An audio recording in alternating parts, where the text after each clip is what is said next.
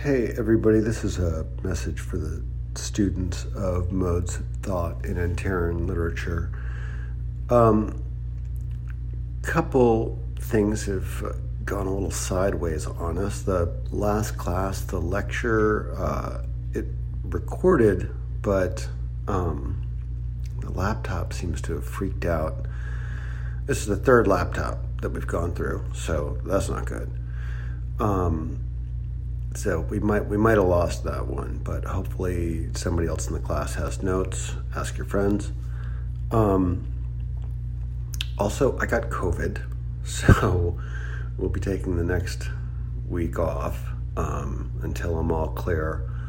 The week after that, I'm supposedly going to Berlin to give a talk or read a paper on Antera.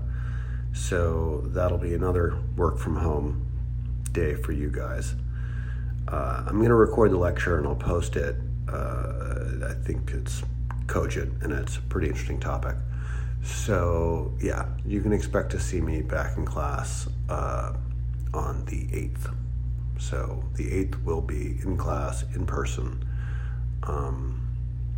And you guys know what to do. You got the reading list. Keep going. If you have any questions, email me. Okay.